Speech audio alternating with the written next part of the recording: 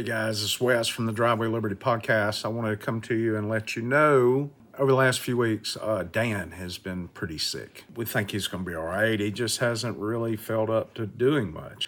In that group of much is the podcast. So we've taken a couple of weeks off, but I wanted to come to you and let you know we are watching everything that's going on in the news with Hamas and Palestine and Israel.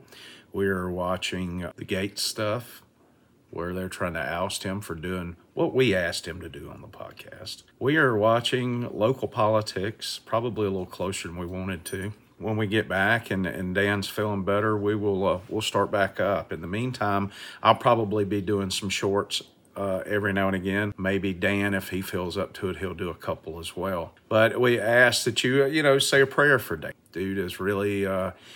He's got to have a procedure done. He's had a bit on some medication until procedure, and that medication really has him feeling bad, has him feeling rough. No, it's not his 47th time getting COVID that I know of, unless he's trying to hide it because we make fun of him so much. That's probably it. That's probably exactly what's going on. He's got the COVID. Okay, so Dan's got the COVID. When he gets to feeling better, we'll be back. And we'll be giving our take on politics and what's going on in this world. So in the meantime, patronize your favorite concession stand. Show your support for the one congressman actually willing to stand up to the establishment. And that's your congressman if you live in this district. If you live on the other side of 331, we're sorry. Yeah, it sucks to be you.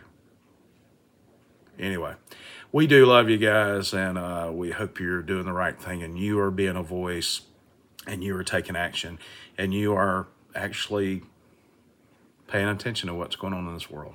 Because that's why we do what we do. We want to point it out. We want to try to motivate you. We don't always have to agree, and we don't.